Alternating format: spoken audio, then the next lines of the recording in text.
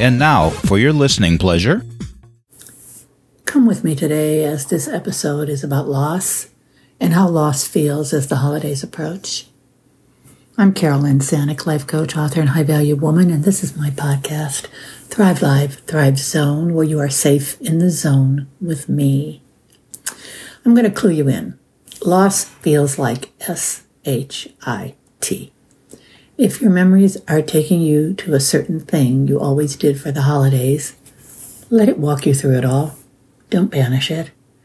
Remembering those times is so important.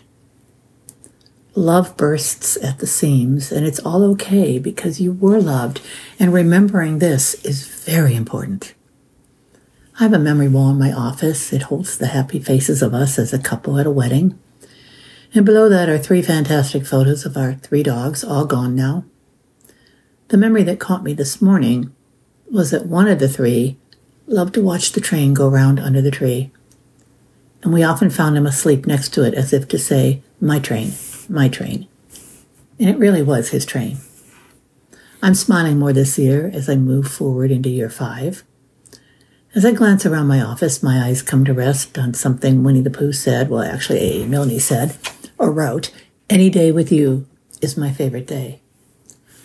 I spent stupid money on what Winnie said, way over what I should have. I think this white board with black letters on it that was mass-produced probably in China cost me $32. But I wanted it, and I kept it right where Larry and I could see it every day, right in the kitchen area, because it was so true.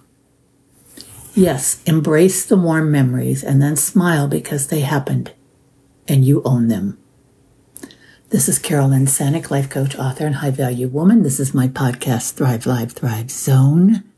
And you've been in the zone with me.